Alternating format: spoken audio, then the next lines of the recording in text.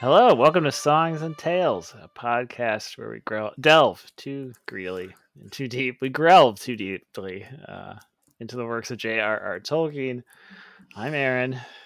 And I'm Clara, and we are the wizards of many colors that will guide you on this journey. I'm a Technicolor Dreamcoat wizard. That's what I am. Yes. And I am basically a Care Bear wizard, the Oh one my that was God. the rainbow. That's a good casting call, actually, for Saruman. In this Saruman is. section, anyway. I don't know what Care Bear that is. I don't know. I don't even know what they had names. I thought that they're just sort of like. I just spelled bear, B-A-R-E. Look, everybody, we are both tired today. Clara's especially tired today. That's Cheer Bear Cheer is Bear, the bear okay. with the rainbow. a pink female bear with a cute rainbow tummy badge. Wow, tummy That's badge. Saruman. One of these days we'll cast all of Lord of the Rings as Care Bears. As Care Bears. That would be amazing. I would watch the hell out of that movie. It'd be better than Rings of Power. Oh, that's Remember right. when we said we were going to watch that for y'all and discuss it, and then we were among the 70% that did not finish the series? 63%, Clara. Oh, I'm so sorry. 63. I'm so sorry. Yeah, I know. I was thinking about the other day. I was like, should we mention it on the pod and apologize? I don't know if I want to apologize, but I'll mention it. Okay. I'm not sorry. Yeah, look, we love y'all very much, but no amount of love is worth sitting through. We couldn't commit to that much content. No. Well, it's not even the quantity; it's the quality of that much content. It's the problem. Yeah. Well, it's a little bit of both, right? Yeah. If it was a little less bad content, I may have been able to do it, but too much of a bad thing is a really bad thing. Yeah. And that might be a segue into these two chapters. Yeah. Oh, they're not bad. They're just it's just a lot of look, you're pulling up the story dump truck and you're backfilling. You're backfilling a lot of information here. Beep. It's backing in. Yep. Getting ready to dump on you. But that's basically these two chapters. A lot of backfill story stuff we missed, I guess, or / Frodo had dreams about that we get in excruciating detail here, and also a lot of the Silmarillion. So buckle up. It's a boring ride. It's not great. Little Clara, upon first reading these books, was like, "What is happening?" I have no recollection of the random stuff that we're told in this section at all. I remember the Council of Elrond very well. Okay. Because I hated it. Many meetings I don't ever remember. No, I think I conflate the two. Nothing happens. What do you mean? They give that great poem that's like 10 pages long. Okay, 3 pages long. To summarize for everyone at home, Frodo wakes up from his coma, right? He's sort of in a magical coma. Yeah, he's found out that they took this knife out of him. Gandalf tells him a little bit more about kind of what would have happened to him if the knife had, made its way to his heart. He finds out a little bit more about what happened at the ford after he passed out. And then he goes to a fancy feast. We are introduced to Elrond and briefly to Arwen. Bilbo is there and he recites a poem, and then Frodo goes to bed after talking to Bilbo but more. Don't forget that Strider helped with the poem. Strider did help a little bit. He insisted on putting something in about a green gem. Or, whatever. Green stone. A green something. And Bilbo's kind of bent out of shape about it. Yeah, but he does it anyway. Yeah, he does it. Bilbo's like, my artistic license is being ruined. It's the most excruciating poem yet. Yep.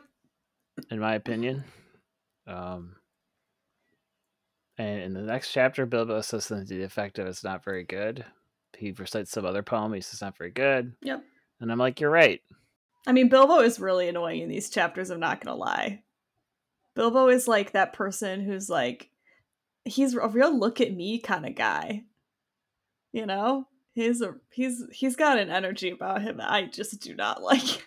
The vibe does not check out now. So, yeah, so they have this big dinner. Bilbo recites this poem. Everyone goes to bed. Then the next chapter is the Council of Elrond. And wow, what a lot of information we learn in this chapter about the ring and its travels. We learn a lot about the Second Age. We do. We learn a lot about Gondor. We learn a lot about, what Sauron's been up to. Mm-hmm. We learn a lot about, shady men of the East. Don't think about it too much because it'll make you mad. Yep. Yeah, it's just a lot of, it's an info dump. Yeah. All right, my friend Aaron, where would we like to start? Well, we could talk about the Silmarillion's unending presence across both these chapters Let's do it. and what we think is going on here, because it's all over these two sections like Mm-hmm. a bad rash. Yep. Can't get rid of it. And it's all over the place. Some of it I could see why it was here, others less so. But you said when you saw that I was asking this question that you had a theory. I think that, and this kind of goes into, I see this question about elves too. Yeah. Like, the Silmarillion is the history of the elves. We need to remember, which again is like hard to keep in mind because we're just like, okay, but it's also just sort of a history. But Tolkien was very specific about like, this is the history of elves in Middle Earth. And, we're in Rivendell where the elves live. Like, this is their, right? This is the kind of cultural beginnings of where we are present in the book now. And if we're in Tolkien's funny little brain, to understand Rivendell and like the elves there and Elrond and what's going on in Rivendell culturally, you have to sort of know what's happened in the Silmarillion because it sets up, you know, everything now that's happening in the Third Age, but also sort of the cultural heritage of the setting that we find ourselves in. Does that make sense? That's a Yeah, that theory. makes sense to me. That's a little theory that I have. Because we have a ton of water imagery here too, which made me think of the story of the elves from the Silmarillion. Go on. Oh, and their association with water. If you remember Explain. way, way back to, I don't know, like probably our fourth episode, maybe, Mm-hmm. when the elves emerge from the into the world, they're closely associated with water. Yeah, it's like the first sound they hear is running Yes, water. and it's all over Rivendell. We Mm-hmm. hear about waterfalls and streams and babbling Mm-hmm. brooks. It's like Mm-hmm. constant. Mm-hmm. And what's interesting is if you hadn't read the Silmarillion, that would not Mean anything. mean anything, right? It would just be like, oh, it's like bucolic, Mm-hmm. sure. And we are told many times that it's Elrond's garden, so there's this way in which it does have this kind of Eden sort Mm-hmm. of vibe to it, because it does, as you said, it is the place where all this sort of history, you need to understand the place, but it's also interesting that it kind of stands outside of that history in a lot of ways. Mm-hmm. At least for now. Eventually, if Sauron triumphs, like Rivendell will fall too. But for the moment, right, it's kind of Mm-hmm. this. It's outside of the effects of the world around it. Mm-hmm. But yeah, I guess the other thing too is we're also told that Frodo is like all these heroes from the Silmarillion. He becomes kind of tacked onto that line Mm-hmm. at the end. By I think Elrond says it right. He says, we couldn't line up Baron Luthien. Like he names and Turin, and he names a bunch of people. Mm-hmm. Yeah. And he says, now you're among them when he decides to take the ring. Right.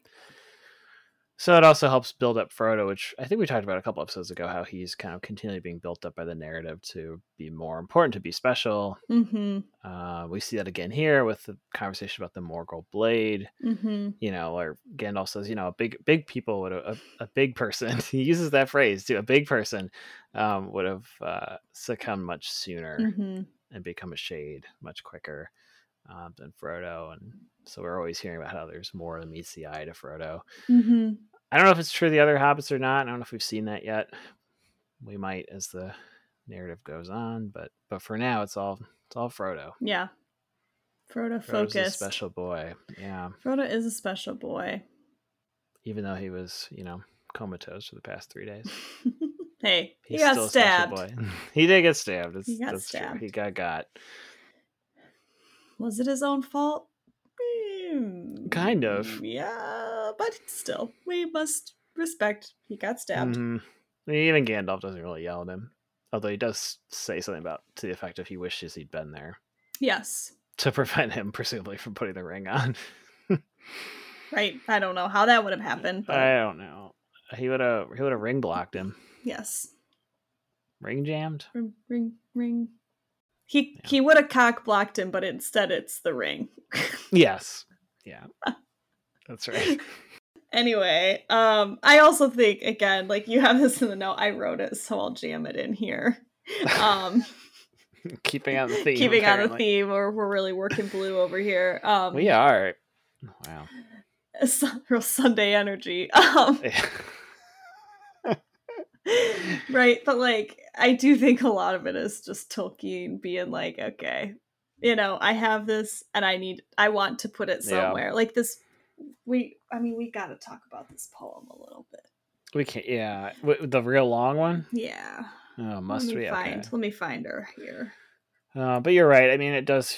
A lot of it feels super forced. Like the reason we're told about Luthien is because Arwen is like the spitting image of Luthien. Right. Apparently, it's like, come on, really? Like, can't we have another? We can't have another woman, Clara. No. Like another like. No. All women are the same. Well, that's not true. Some are ugly and some aren't. That's true. In Tolkien's world. But that's not even that true. Most of them are like stunningly beautiful women. But there's only like 5 of them. Yeah. So it's a real sausage fest. But yeah, we get this long poem, and it's about Arendelle. And yeah, it's pretty bad. Clara. I'm sorry. Your energy today is just, it's good. I mean, it is. It's like a bad. Yeah. It's like written pretty poorly. It's just not great. Well, it also doesn't really say much of anything. No. Am I crazy? No, okay. Not really. I mean, it's like, it's basically telling us how he was on his ship and like Elwing flew to him with the Silmaril, and he takes it to Valinor, but that's like real gray. If you don't know, if you don't know, you don't know. Yeah, if you have not read this in another form, you would have no idea what this is. And even having read the Silmarillion, it's still confusing because he has changed so many names from this poem to the Silmarillion. Like, Tolkien, edit, my man! Like, what the heck is the Shadowmere? What is Calicurian? Like, it's just not good. And we know the story it's trying to tell. Yeah. And it's like we talked about how at the end of the Silmarillion, this is maybe one of the cooler, it is chapters we get, and then he puts it in this poem, and it's just not good. No. No. Do you know the significance of the green stone? Do you know why Aragorn made him put it in? Because they found it on the road. He's giving his buddy a shout out. No. His elven friend who left them the green gem by the ford as a warning. Yeah, it's a shout out. Yeah, it's like when artists sample each other in their song. Glorfindel, I'm looking at you, my man. This one goes out to Glorfindel.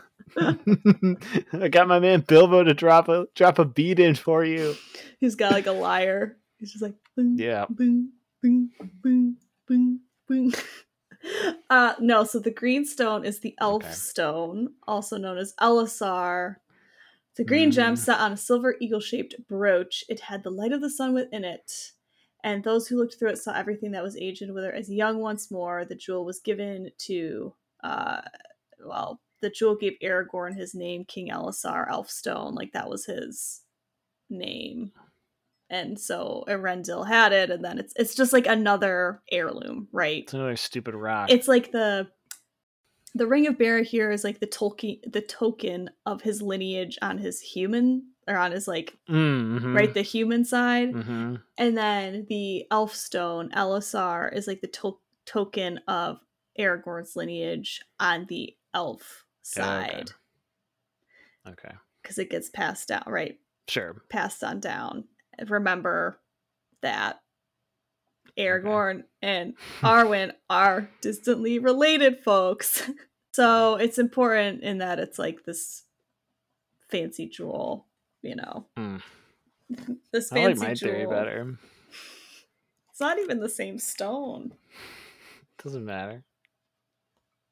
He did it for his boy, Glorfindel. And then they sing that song about Elbereth, Mm. Yep. and then they all, chat a little and go to bed. Well, they are in the fire hall. The Hall of Fire, which is Oh, like a sorry, dumb Hall of name. Fire. Come on. It's really lazy. It's He's like, there's a big fire and nothing else. This is the Hall of Fire. it's very lazy. Anyway, do we think we answered that question about why the Silmarillion is all over these chapters? I'm satisfied. I mean, also, like, it's history, right? So it's obviously just the Yeah. same. Right. I mean, we get here, they tell stories.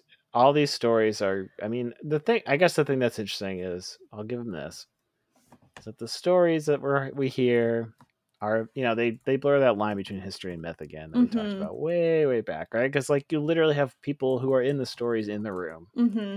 Yeah. Because, Elrond's old as fuck. Yeah, and they do bring that up. They do, because Frodo's like, how do you remember that? And Elrond's like, well, little man, I'm old as balls. I mean, that's basically it. He says, what is it? Something like my memory goes back. It's something to do with he remembers way back, essentially is what he says. Yeah, But way, so way. it's a diplomatic way of saying I'm old. Yeah. I'm very old. So we have that kind of going on here too. So I guess it kind of fits with his, I don't know, larger idea about storytelling and Mm-hmm. myth and history that we've seen. And, again, the idea that stories have power comes up here because we're told I think it's Pippin who mentions the Lord of the Ring. It's Frodo, Lord of the Ring. Gandalf's like, shut up. We don't Mm-hmm. talk about that here. Even here, you can, I guess, summon evil by talking about it too much. So it's similar to what happens with Aragorn when he says we can't tell any cool stories on Weathertop. So here's this dumb story about me. It's the same thing. So there's this idea, right, that like storytelling and stories have powers Mm-hmm. in reality. Like Mm-hmm. it's not just an imaginative exercise. It intrudes in the real world and in real ways. So Mm-hmm. that's interesting. I don't think we need this much of it. Mm-mm. But I understand why it's here. It's very funny to me that also there's a explicit mention of Weregild in here. This is off topic, but you can see where Tolkien, like as a medievalist, is really Mm-hmm. present in these two chapters, both in terms of the story myth thing and also just these little asides about like very Anglo-Saxon things in the Mm-hmm. midst of this story. So all my snark aside, I see that as also important, but again, I don't think we need it to this extent. Mm-hmm. I'm also curious about why did we get, I mean, it's this poem, but like why did Tolkien choose, right, this particular historical instance to immortalize in this poem that Bilbo Mm-hmm. wrote? And so I'm wondering about this, and I have another little nugget of theory that, Mm-hmm. like, this is right, these two chapters are the real beginning of this kind of quest to eradicate evil in a very specific way and Mm-hmm. get rid of this object of evil. And the story of Arendelle, like, obviously the Silmarils were not an evil object, but again, this is like the culmination of this Yes. kind of quest since honestly the beginning of really the beginning of Elvish civil, well, not, but since the Silmarils were created, right? It's the end, it's the climax of this quest to, kind of return these Mm-hmm. jewels to where they came from in a, I don't know, fulfilling way. Mm-hmm. Yeah, with some sort of closure, right? Right. And so I think Tolkien is kind of using it to like I guess serve as sort of a foil to like what is going on in this story now by telling us, this specific part of elvish history from very long ago. Yes. It's interesting you said that because when I was reading Isildur's little note Mm, about the mhm, ring, and he mentions that it burns his hand. It reminded me of the Silmaril too, right? And what the effect it has on, people who aren't supposed to have it. mhm, He says that it, the pain lingers; it doesn't go away either. mhm, So he gets it hot from Sauron's hand, mhm, and it stays hot mhm. when it's in his palm, I guess, and it burns him, and the burn Yes. stays with him. Of course, he's so besotted with the ring now. He's like, well, the pain was worth it. Yes. But it's a similar thing to the Silmaril, where you had, the wolf eats it and then runs around like Wile E. Coyote with steam coming out of Right. its mouth, drinking all the rivers. Well, right. I mean, anyone who touches it, right? Even the sons of Feanor at the end, right? Like the two of them, Maethros like falls into the chasm of fire, and then I forget who the other remaining one is, but he like jumps. He's in such pain, burning that he jumps Yep. into the ocean. Yes, so it is very. There are kind of these Mm, more interesting parallels between the Silmarillion and the Fellowship or the Lord of the Rings, the trilogy here, than I think is just present in this like recounting of the Silmarillion. But I yeah, do think you really have to kind of dig for them and know right what's going on. because that detail isn't in here Mm-mm. about the burning of the Silmaril. Right, you would have to know that from reading. Yeah, Well, do you want to talk a little bit about the elves? I know you had some questions. sure. Yeah, so Sam, of course, is very excited about the elves, Mm-hmm. and he has this line that's kind of stood out to me as kind of interesting, where he characterizes them. And this is to Frodo. He says of the elves, some are like kings, terrible and splendid, and some as merry as children. And a little bit later on, he says, I'm getting to know the ways of the place. So there's this sense that he's trying to understand Mm-hmm. Rivendell and the elves. It's just interesting that sees them as in these two very, and this very stark dualism, right? Some are either lords, and others are more like innocent, I guess. Mm-hmm. And I was just curious what you thought about both about the characterization of the elves that we get here, but also just about Rivendell as a place, um, and maybe how Sam's kind of view of the elves helps us understand Rivendell. Mm. You don't have to have a specific answer. Yeah, because I definitely don't. Sorry. No, it's okay. I mean, I think your note here is correct. Like Rivendell, and we'll see it again in Lothlorien too. And I think it'll be interesting to compare the two, but they're definitely both places out of time. There are like big differences between Rivendell and Lothlorien, though, where like Rivendell is out of time, sort of, but it at least seems to be like aware of what's and like connected with what's going on in the outside world. Lothlorien is literally out of time. That we'll talk about that later, right? They don't know how much they like get really disoriented when they leave Lothlorien because they're like, wait, the moon is not what it should be based on how much time we were there, and they basically were like, oh yeah, time passes different here, right? Whereas like Rivendell, that doesn't happen. So it's a little more grounded in like the reality of the world that it's in. Um, but it certainly doesn't quite exist in the same and like people, I think they mentioned like people looking for Rivendell often Mm-hmm. can't find it. People who aren't looking for it stumble upon it. So it is like it exists on this like other plane, Yep. but is still sort of grounded in reality. And I think partially that sense, like you get that sense because they're having this council here. They're talking about like Mm-hmm. very real things here. But it definitely isn't quite Mm-hmm. right. Like Yeah. of the world as it currently Right. is. I mean, we're told that Boromir stumbles on it. Mm-hmm.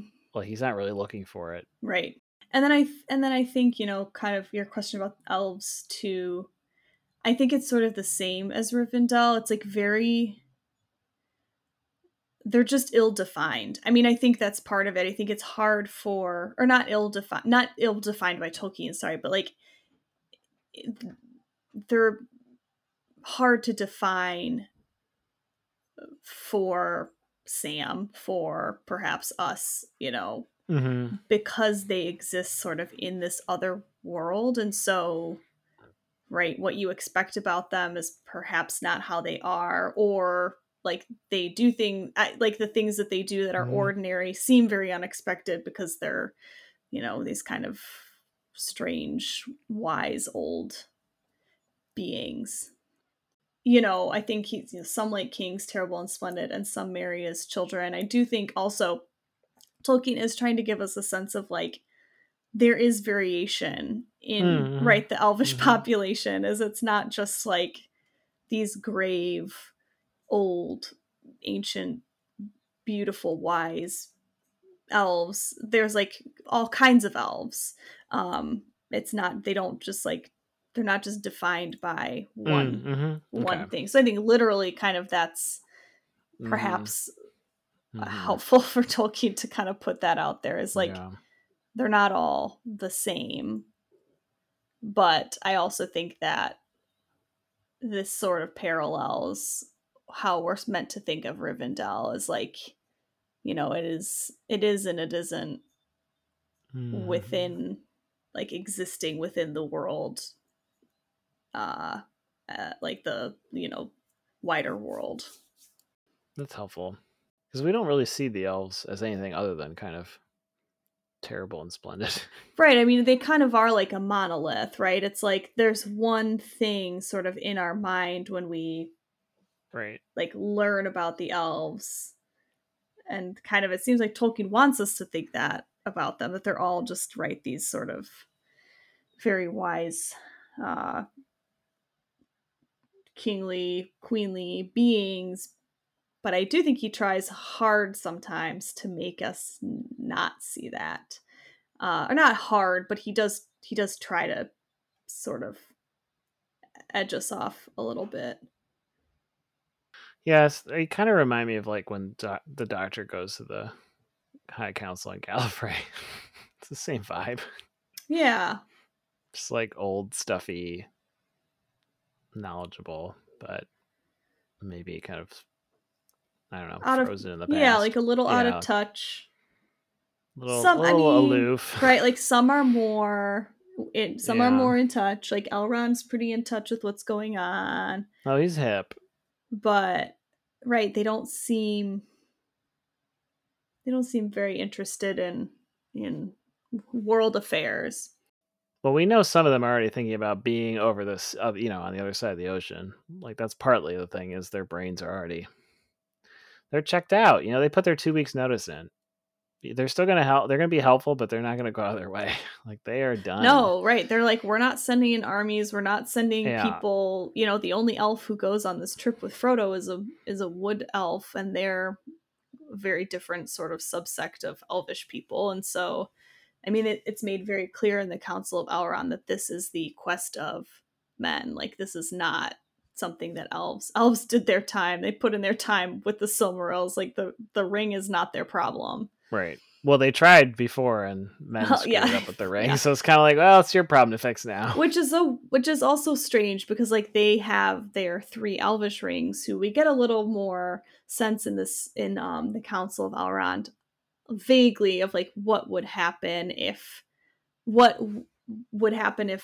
either the ring was returned to Sauron or if the ring is destroyed. So the elves do have some skin in this game, in so much as like they don't want Sauron to get the ring because then he'll be able to corrupt them. But also it's kind of like, but if the ring is destroyed, then our rings lose all their power. So right. If the ring is destroyed, either way, the time of elves is sort of ended. It's just one is maybe less shitty than the other. Right. One is actively awful, and the other one is just, yeah, sort of a negation, I guess, Right. of. They can at least like go to Valinor and be done, Mhm. Right.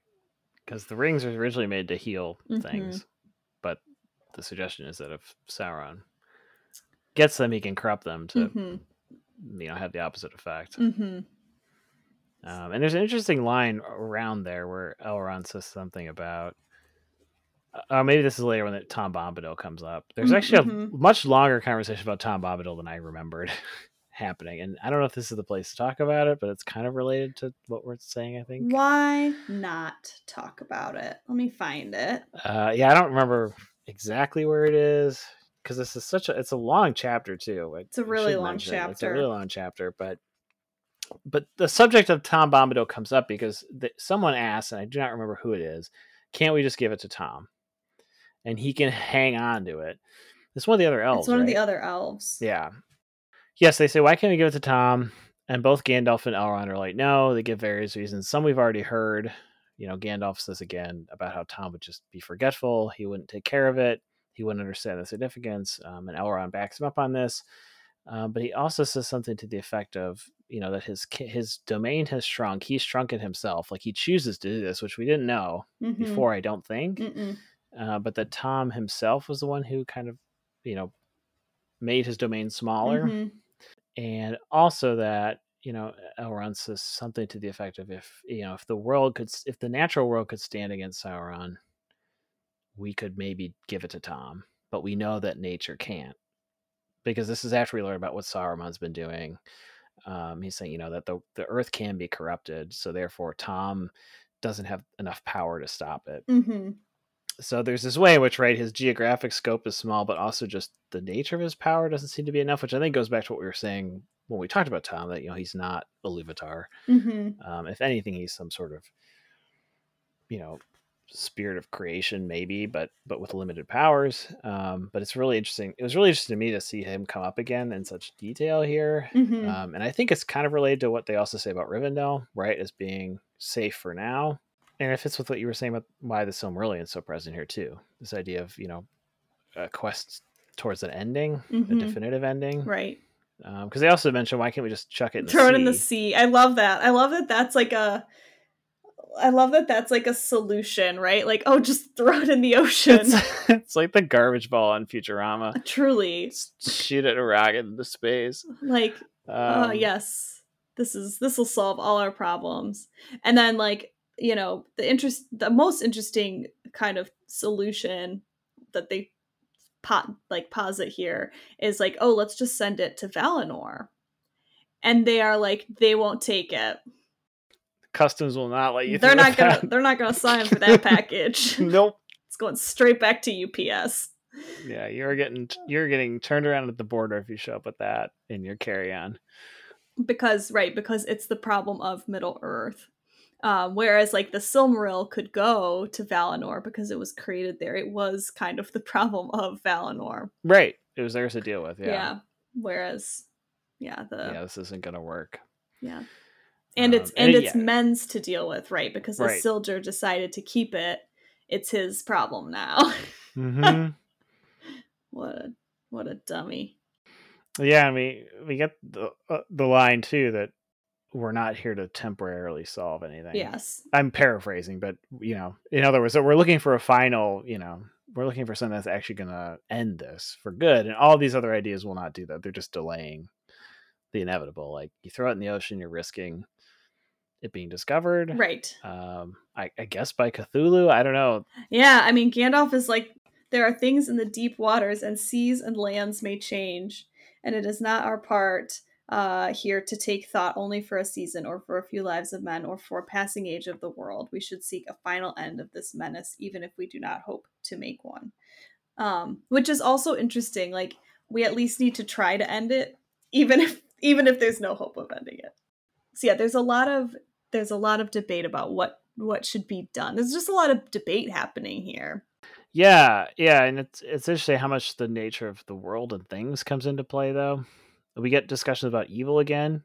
Yeah, Elrond at one point says, nothing begins as evil, not even Sauron, which I swore Melkor did begin as evil, but it's been so long since we talked about him. Maybe I'm misremembering. I mean, he didn't like begin as evil, but then during the song, he kind of Okay. like changed and Okay. Well, what morphed. about Ungoliant? Ungoliant was always evil, right? Yes, Ungoliant was always evil. So is that just because she's from the void? Is that But why? I don't know if that's because, like, I don't know if, and this is maybe a nuance that, you know, Mm-hmm.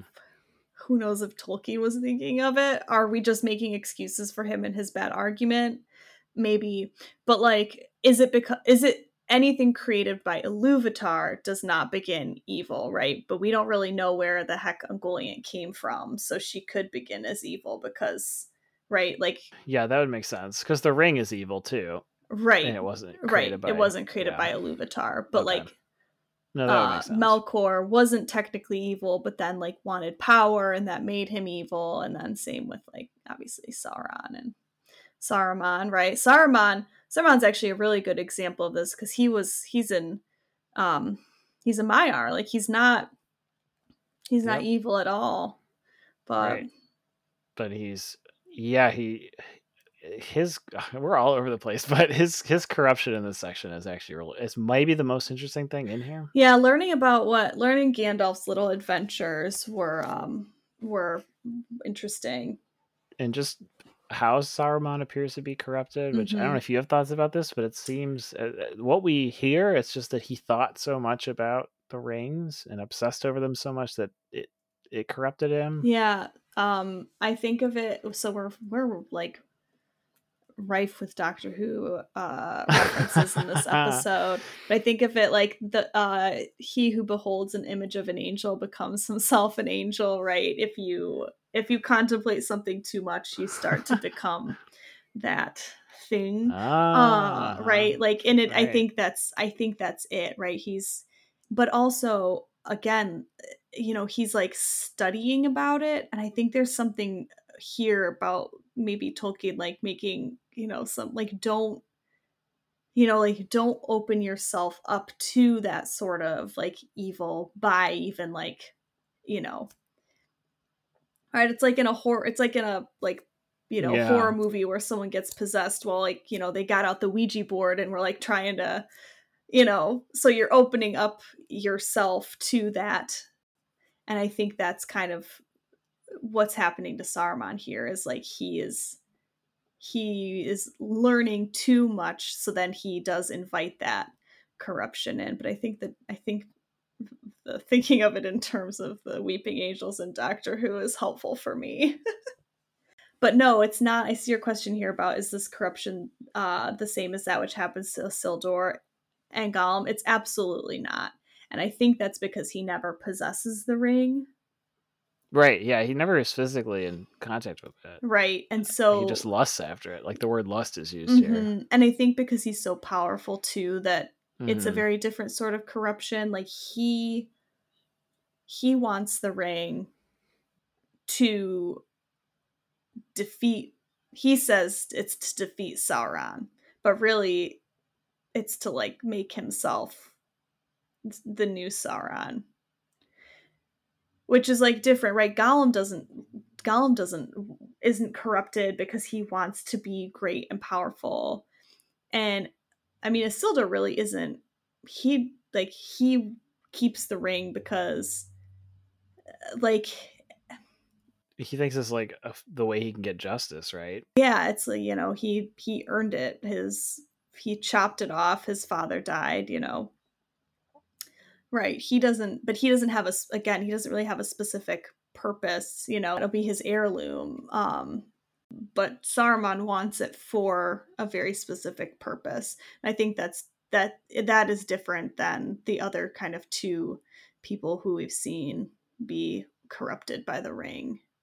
But I think we see that again with like people in positions of power who are offered the ring. We can look at Galadriel, her very famous speech when Frodo offers it to her, and even, Gandalf when he says he can't have it. Right. They would use it to like do things and kind of be movers and shakers in whatever, terrible capacity they decided. Whereas like a little person like Gollum, and even I think in some instances Isildur, isn't gonna be able to use the ring to do that. Yeah, it is interesting because the primary evil of the ring seems to be that it just allows a single person to channel their will, Mm-hmm. whatever that will is. Like you said, Mm-hmm. it doesn't necessarily have to be inherently evil, Right. but it's still an imposition, right? Of what Right. Gandalf's particular, vision, right? The things he would want to do, um, versus the things that Boromir would want, or right, like everybody has their own kind of Mm-hmm. I mean, Saruman's is more obviously evil, I guess, Right. but but it's funny that he doesn't, or at least to Gandalf doesn't, present it that way. I Hmm. think he knows. I think he knows his ambitions, but like Well, I I don't think think, he's being completely honest. yeah, and I think that's the issue with Saruman, right? Is like he is ambitious, and I Hmm. think maybe Tolkien's saying some things here about ambition as well. That like ambition very easily corrupts because that's all And Saruman. I mean, knowledge too, right? right? Oh yeah, Yeah, right. it's like Saruman is like too wise. yeah. Well, it's similar because the whole thing, this whole process begins with the elves want knowledge, Mm-hmm. and in doing so, they give Sauron the ability to make this ring. So like the whole thing begins with this similar desire to Mm-hmm. know something, Mm-hmm. maybe something that we're not supposed to know. Mm-hmm. Uh, and in this case, right, Sauron knows too much about the rings. We're told a couple times that he's the ring expert. Mm-hmm. Elrond, I think, says Yeah. this at one point, He uses and those maybe exact Radagast. words Yeah, he too. does. Yeah, he says he's the He's a ring ring expert. expert. He's a ring guy. He is. Yeah, he's like this is, that's why he says the betrayal is so much worse, Mm-hmm. right? He's like, we lost our best expert. Right. I see of this question here too about this ring that Gandalf notices Yeah, Saruman. do we ever learn? Like, is it a mood ring? Is it a Dakota ring? Did he get So out some Cracker Jacks? What is this ring? he made it. Is it a toe ring? It is a toe ring. Saruman made this ring himself, and it's basically like his version of a replica of the one. Are you serious? Yeah, What? Okay, I don't know. I didn't look it up because I I was googled it. okay. Uh, it is said that it is said that Saruman made this ring in envy of Sauron's ability to create powerful and great rings of power. Oh my god. It says that it is assumed that Saruman's ring was the equivalent of one of the lesser rings in power, but like he, I believe, did make it himself. So so we don't know what the power in it was. No, Okay.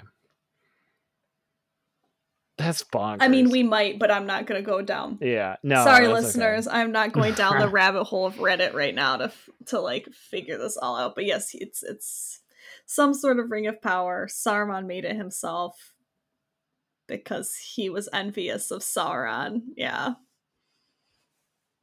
Man, you shouldn't, you never want to look that thirsty. I know, You really truly. don't.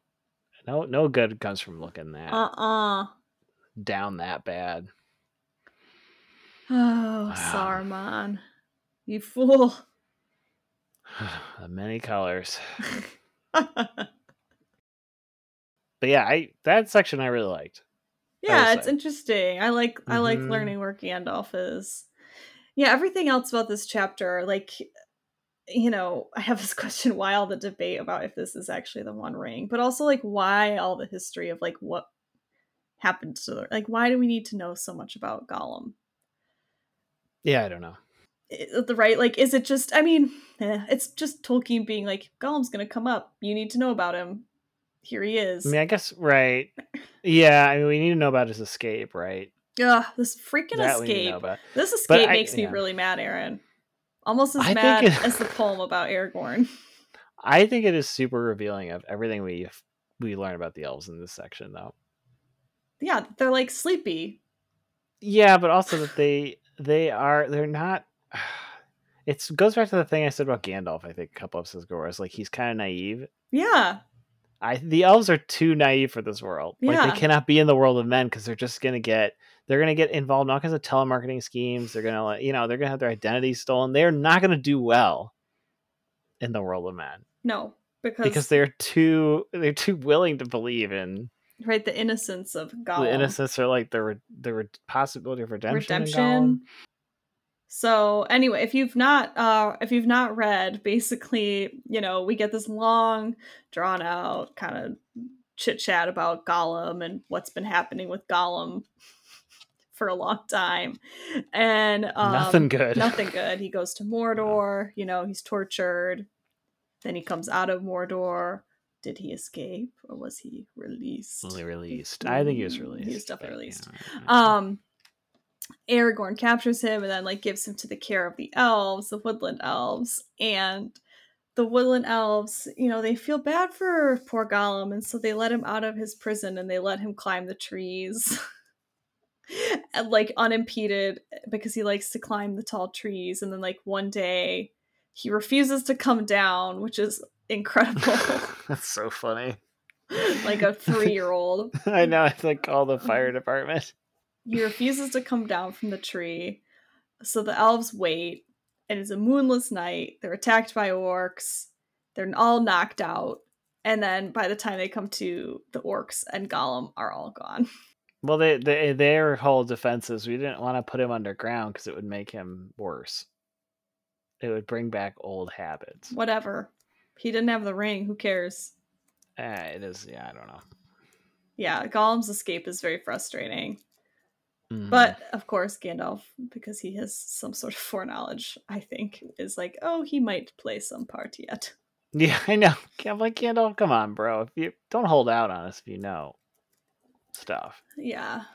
And then this debate about if it is actually the One Ring is really weird to me. Like, why is there so much questioning about, like, if questioning and having to, like, right, provide all these proofs that it is the One Ring here, right? Because that's where a lot of these stories are leading. Like, that's why we learn about Isildur, like, writing down, it burned me, Yep. it Here's the words hurt, it said. I buy it with great pain, blah blah blah.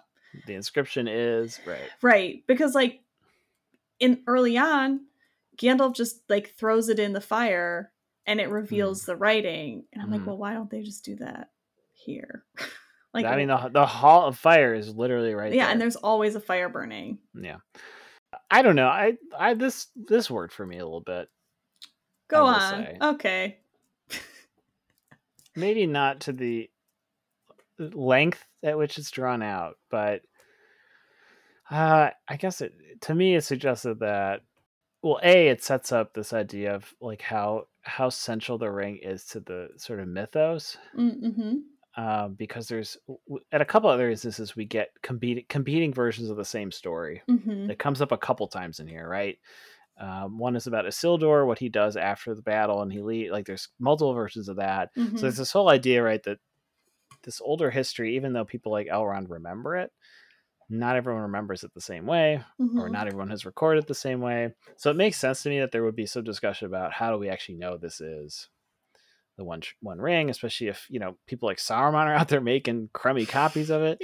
And we get the impression that there are a lot of magic rings because Gandalf says something at the beginning about there's a lot of different ones. Mm-hmm. Some are powerful, some are just kind of like, I guess, like kind of powerful, but not in a super interesting or threatening way. So that makes sense to me that it would be the subject of some debate from people who would have only heard about it. Okay. I get right because like no one's seen it. No one's seen it in hundreds of years. It's like it's like in the Last Crusade when he has to pick the right Holy Grail. Know, it's the same idea, right? It's like, well, how do you there have been so many versions of this story and so many rings made. How do we know this is the one ring? Right. So that works for me. I do agree it's maybe a little longer than it needs to be, or more back and forth than we need.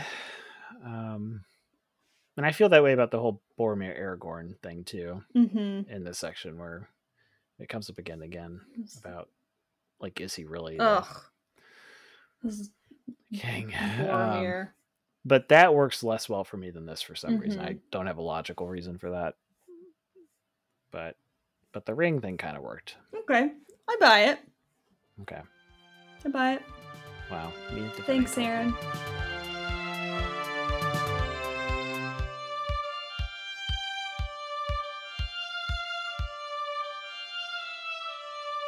Why rings? What do you mean? Why rings? Why magic like rings? At all? Yeah. I don't know. Something to do with the Ouroboros. Snake swallowing his tail. The cyclical nature of life, probably. Everything happens again and again. It's like the whole thing premise, right? Yeah. Of Tolkien. So maybe that's the symbol. Yeah. I mean, it's also very medieval, right? Yeah, there's a lot of, I was just about to say, there's a lot of rings. Not necessarily like magical, but sort of mystical. I don't mystical is different than magical, right? Right, but you need an object that's, like, devoid of religious significance, at least Uh-huh. overtly. Yeah. So a lot of rings So, in mhm. yeah. 'Cause, you know, it's In, not you can't have, like, the Holy Lance be sure. the thing, it's a little too obvious. Right, like a So the giant ring is, a giant cross. giant cross, a magic my cup, my whatever. rosary. Yeah, so you need something that's a little more secular, Right, at least believably secular. it's wearable. I mean, I It's think that's wearable. Yeah, that makes sense. practically Yeah. right. It's wearable and is Right. easily transferred. Like Mhm. it's very easy for me to take off a ring. Yeah. And rings do, I mean, just kind of culturally do have a lot of significance, right? Like you Mhm. Bond wear symbol of right, bonding, a yeah. wedding Mhm. band. But also like other things, rings, right? Like crest rings, like that kind of Toe ring means you're yeah, nasty. toe ring means you're really nasty. Um, Aragorn has the ring of Barahir, which is, mhm. again, so we see a lot of rings. But I was just, curious why rings. I mean, it does make sense, um, but it's everywhere. We've got this one ring. Gandalf says there's a million rings, but we haven't talked yet about like why a ring is Yeah, the that's a good point. I hadn't. is the Yeah. thing. But I think all of this makes sense. I think it's especially significant that the one ring like sizes itself. Yeah, right. I mean, that's Yep. nice. Self-sizing ring. And anyone who's gotten engaged and like gotten a beautiful ring and then it's been too big, and they have to like send it away to get sized and has been sad, uh, would This love this. this ring of power's for you. Yeah. Wear the one ring, you won't have any problems. Right. But it also means Um, that again, it can be easily transferred. Anyone can wear it. mhm. Mhm.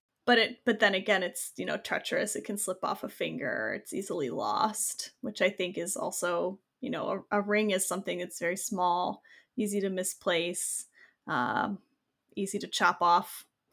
Yep. Yep. And it's, yeah, unobtrusive, or hmm Right, like especially it's this one. plausible as yeah, it's plausible that this could pass unnoticed, right? Right, and I think that's also probably part of the debate is like Yeah. it's a gold ring. Can we talk about this writing on the ring? Yeah, actually, I'm glad you brought it up because I Because also would like to I'm talk very about it. curious about it, and we've talked about it before because it comes up in the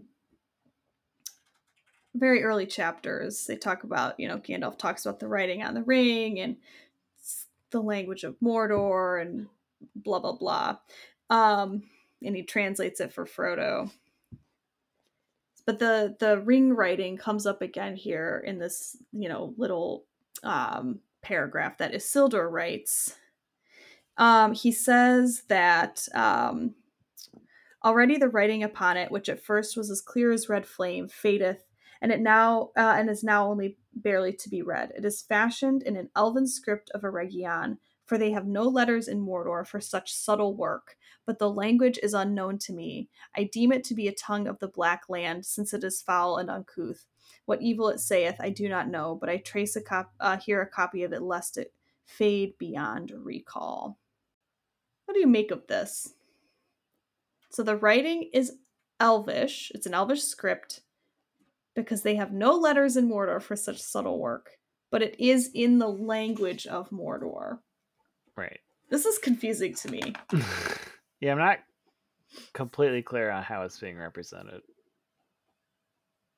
in the language of Mordor with a different alphabet.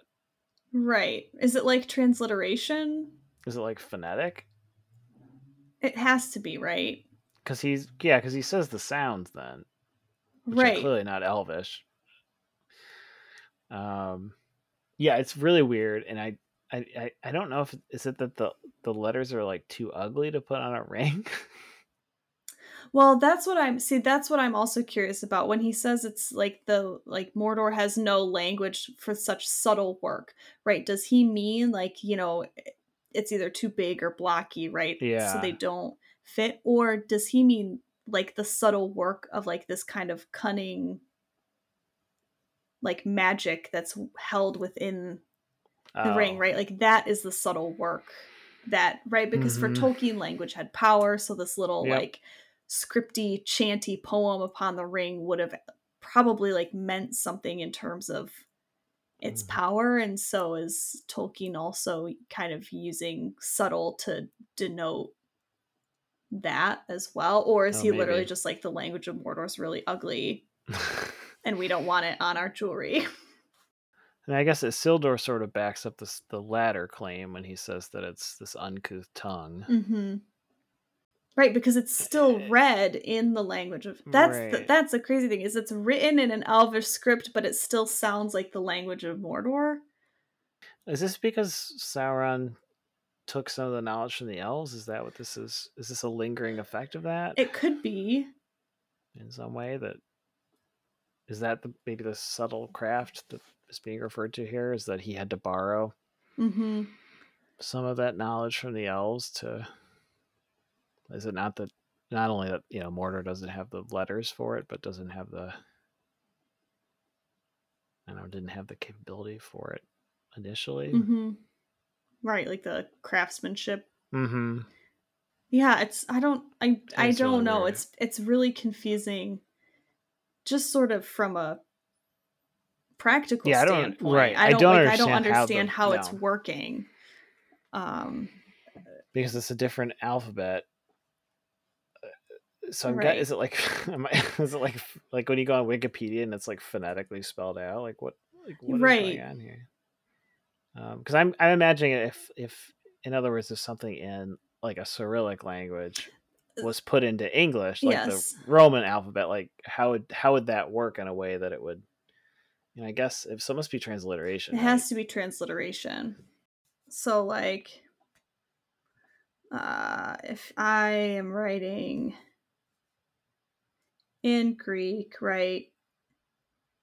Then I to transliterate, I'm putting those words or those letters in their English, right, equivalent that makes the same sound.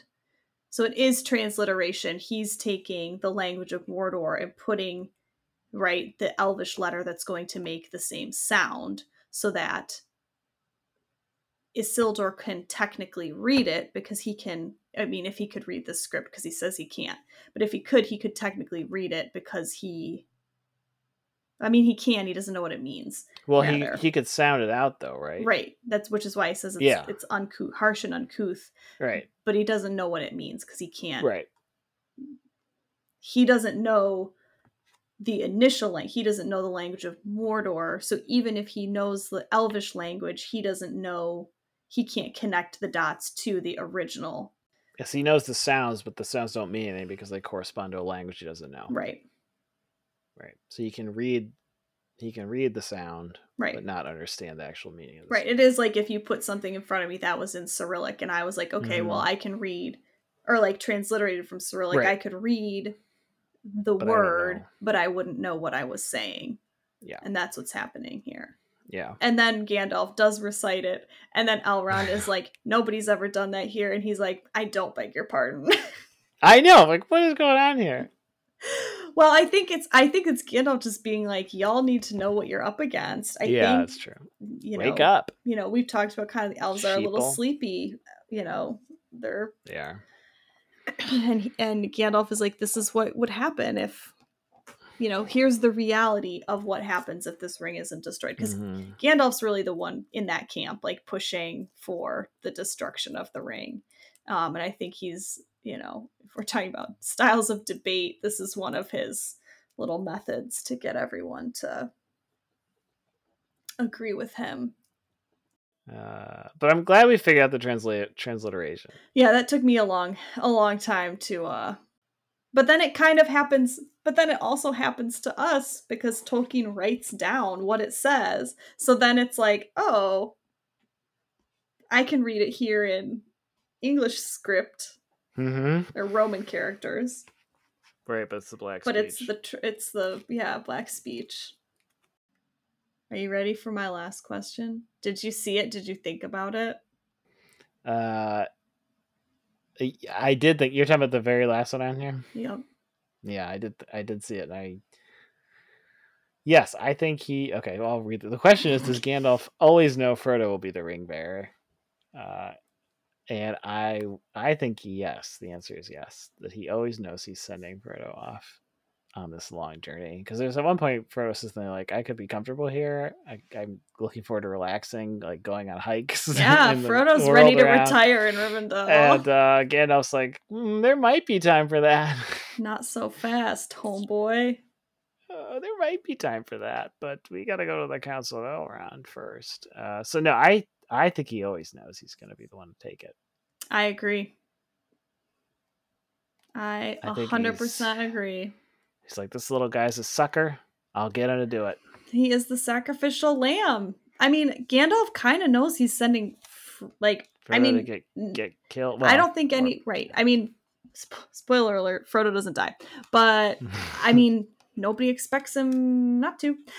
Right. And I don't even know if Gandalf really believes that Frodo will not succumb to the power of the ring. yeah. But I think he knows that Frodo has a better chance. Now the big question is, did Gandalf take out a life insurance policy on Frodo Yes, he before he did. sent him off? 100%. Big one. Uh-huh. Is that insurance fraud? How many of you have seen the film Double Indemnity? If you send someone on a quest that you know is likely going to claim their life and you take out a big insurance policy on them beforehand, joke's on Gandalf, he doesn't die. That's right. But yes, I agree. I think Gandalf always knows it's going to be Frodo. Yep. Yeah, who else is it going to be? Right. That's why Gandalf's always telling him how special he is. Mm-hmm. Yeah, he is like, I do think he's like... He's grooming him. You're Gandalf's special boy. Yeah, he always knows. Like, who else is going to take it? Exactly. There are no other options. No, Bilbo's too old. Right. Because Bilbo says, I'll do it. Freaking Bilbo in this section. Honestly, I could just kick his chair out from under him. He's so annoying. He's like, oh, you guys, you shouldn't have thought of me. I'll take it. I thought I could retire here, but I started this, so I might as well end it. And Gandalf's like, you did not start this. Like, walk it back a little bit, little guy. Slow your roll, buddy. Yeah. This started long before you were born. Long before you were a twinkle in your father's eye. Bilbo's got a little ego in this section that I just cannot. He really does. He really does. Yeah. Oh, he does see the ring. We have that moment. Bilbo put out his hand, but Frodo quickly drew back the ring. To his distress and amazement, he found that he was no longer looking at Bilbo. A shadow seemed to have fallen between them, and he found himself eyeing a little wrinkled creature with a hungry face and bony, groping hands. He felt a desire to strike him. So, oh, Bilbo, right? We think of Bilbo as not having been really affected by the ring. And also it's interesting here that Bilbo hasn't seen the ring in many, many years now, really. I mean, it's been 12 years since he saw the ring, but he still it still has this power over him. And I think it helps us understand Gollum too. And why even after having not possessed the ring for so long, he still, hungers for it and needs it and really, really wants it. He's a junkie. He's a junkie. I mean, is this just a tale about, stay off drugs? It might be. It's an after school special. Yeah. Clearly Gollum is permanently messed up. Right. But Bilbo is too. Yeah, in a less obvious way. Right. I mean, he doesn't always, he's not always where's my ring? But he does ask to see it, and when he sees it, he goes crazy. And Frodo wants to hit him, which I think is also Frodo because he wants the ring. Correct. Right? We have a little lover's tiff. I was going to say two cats scratching here, but I like lover's tiff better. A menage a trois. A menage a trois. Who is the third person? The ring. Mm-hmm. Yeah, so I think, we also see a little bit of Frodo's growing, right, Yeah. desire to keep the ring. And I think that's why he partially, I don't think it's totally like altruistic, right, that Frodo says, I'll take the ring. I think he also is like, I don't want anyone else to touch that ring but me. It's my ring Yeah. now. Right? I think he's grown a Mhm. little possessive of it. I think that's it. I think Oh, it's that's got to be I it. think that's it. We've gone far afield and meandered back again, Yeah, like a we've couple lost ponies. dithered and yawned enough, and Mm. you know what? This chapter kind of lends itself to that. We Does. apologize. Anywho, next time we will be reading The Ring Goes South. Ooh, on a tropical Ooh. vacation. That sounds nice. I'm jealous. And A Journey in the Dark. Mm. Ooh, sounds scary. Could be. Get ready. Get your teddy bears and your nightlights, everyone. Because we're going into the Mines of Moria. That's right. As always, please send us in questions or comments or concerns that you may have. If that's a veiled criticism of me, I won't hear it. That does it. It does indeed. We'll be back with Dwarf Time, Mine Time, other Island times, time. Island Time. So, bring your favorite drink. That's right. We'll And have we'll see Mai you next Tais. time. Bye. Bye.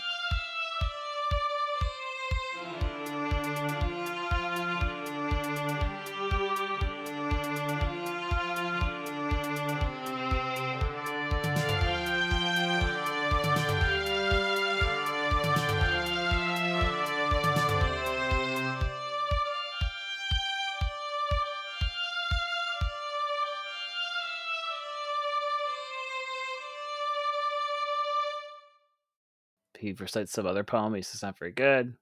And I'm like, you're right. You should kill yourself. Oh my gosh, Aaron. And Bilbo does. All right, that's a bridge too far.